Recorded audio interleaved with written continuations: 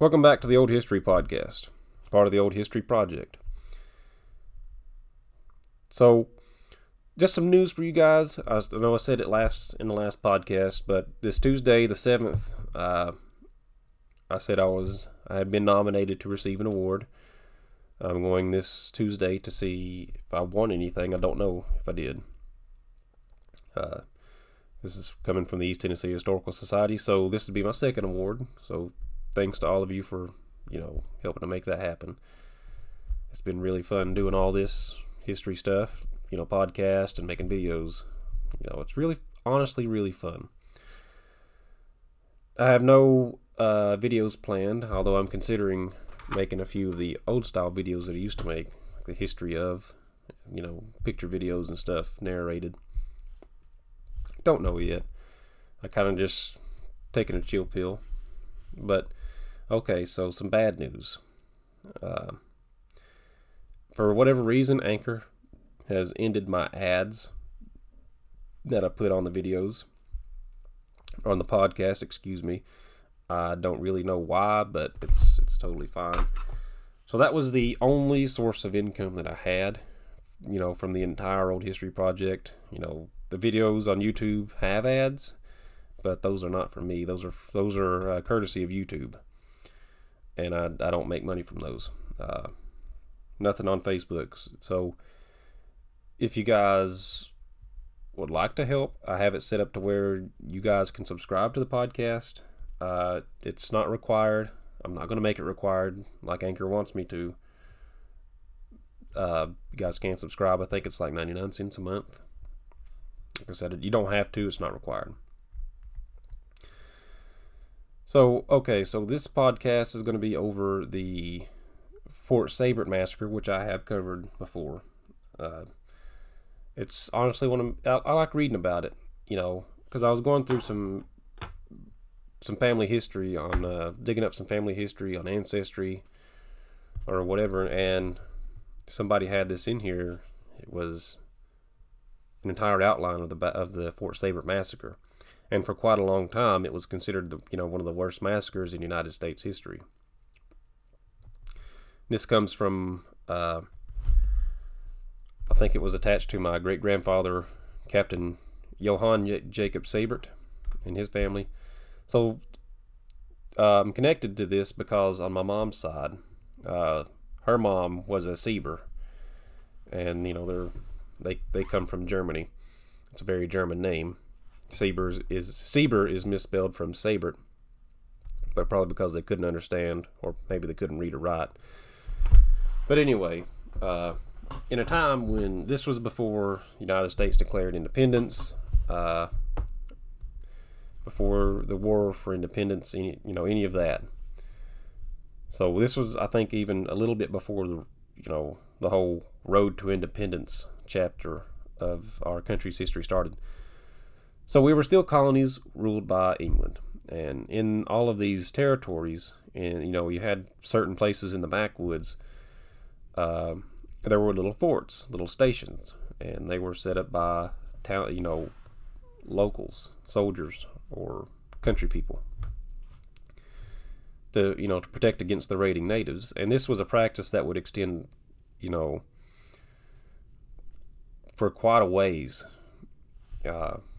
Into, I think it even extended into all the way up into the late 1800s, like when you got further out west, before all the natives had been pushed out or exterminated, killed. So anyway, we're in the 1750s. So these forts would be built where a congregation of people would live in these, and there'd be garrison with soldiers, a little supplies, and it would do them over to protect against the raiding natives, who would, at that time, this is French and Indian War, be paid by the French or British to conduct attacks. Or, if they wasn't being paid, they could have been enacting clan law, or blood law as it's called. So basically in that, if someone from your clan committed an act against one of theirs, they would seek out either you, and if they couldn't find you, they would seek somebody of your clan. And, they'd kill them. Anywho, one of these forts was called Fort Seybert. As I said, it was named after Captain Johann Jacob Seybert, who was from Germany. So, just a little background information here. George Washington actually didn't want there to be all of these small forts scattered around the country. He actually would have rather had several well-garrisoned forts with companies of rangers. And when you talk about that, you start to understand why it was such a bad thing for the state of Franklin, the Watauguans, to be where they were. Because, North Carolina didn't have the resources. They were drained from the war. They didn't have enough resources or money to send troops all the way over the mountains into, the Watauga area to help them. And, that made them mad. Which is what George Washington didn't want to happen, 20 years earlier. So, just to talk about it a little bit further,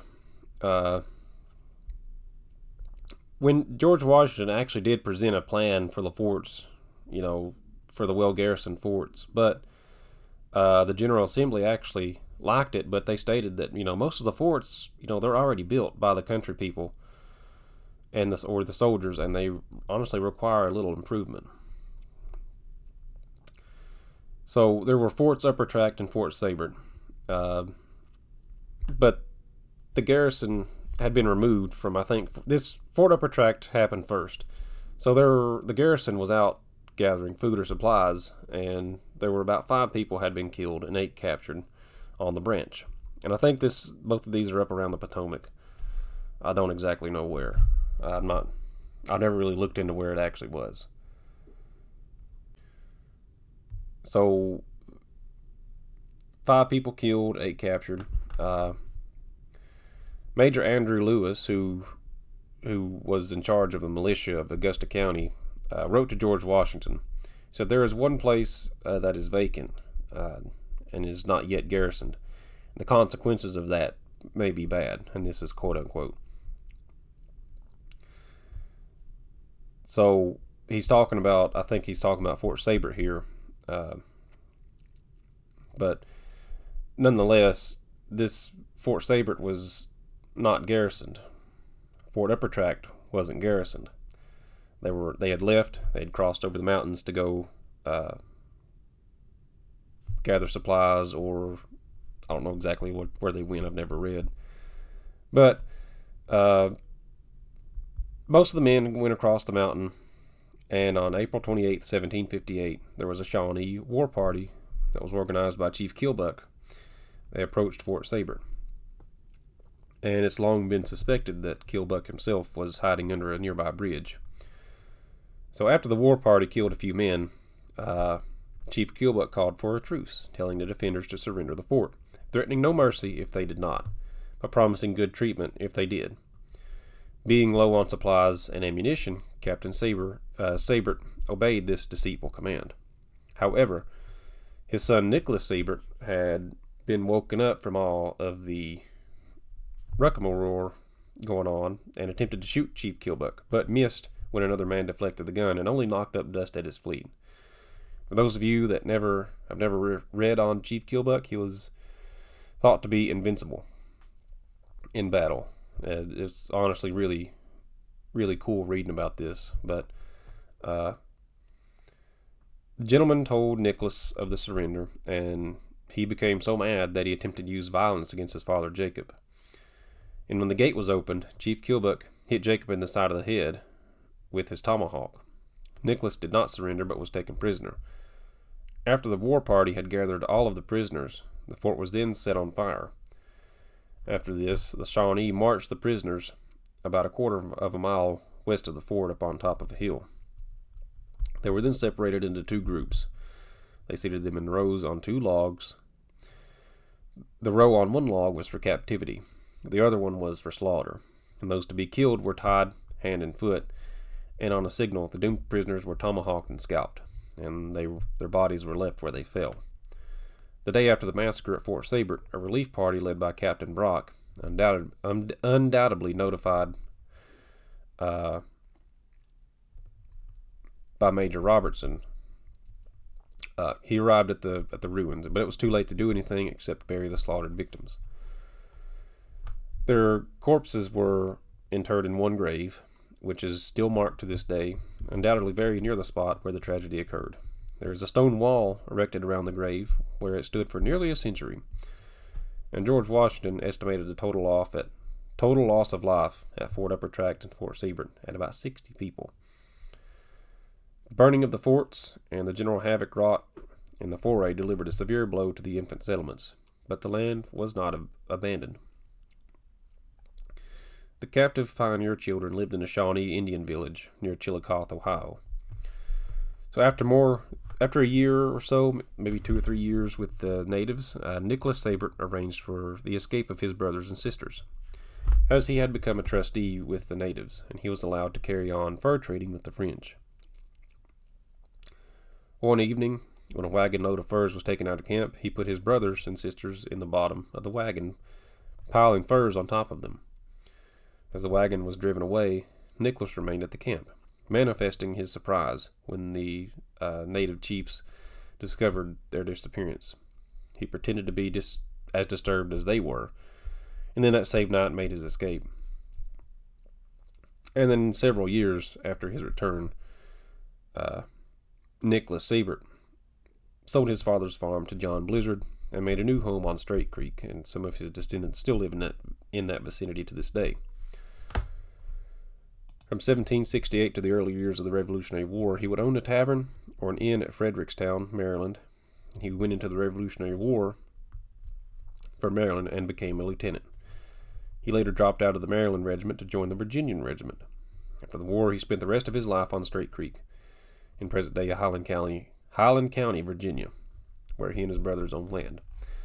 So now this is a very common story, and I've actually got a video of another story that relates to this. It's a story of another family member. It's Jacob Slover. They were basically taken captive, but those stories are extremely common back. When you get back into the 1780s, 1760s, because a lot of this territory until the 1760s. After the 1760s, you couldn't really settle west of the Appalachian Mountains, but before that, it was considered dangerous territory to even be there, because the native people really didn't like the English settlers, and for good reason. You can't really be mad at them. The stories are about as numerous as there are, trees. They're everywhere. Every family has, when you go back, they have the story like that. It's the same thing with William Bean, in Bean Station. I think it was his wife or his daughter was actually taken captive by Nancy Ward. But Nancy Ward actually saved her from being killed and instead taught her how to farm and stuff like that. But then she was given back to William Bean sometime later. And that's just another example.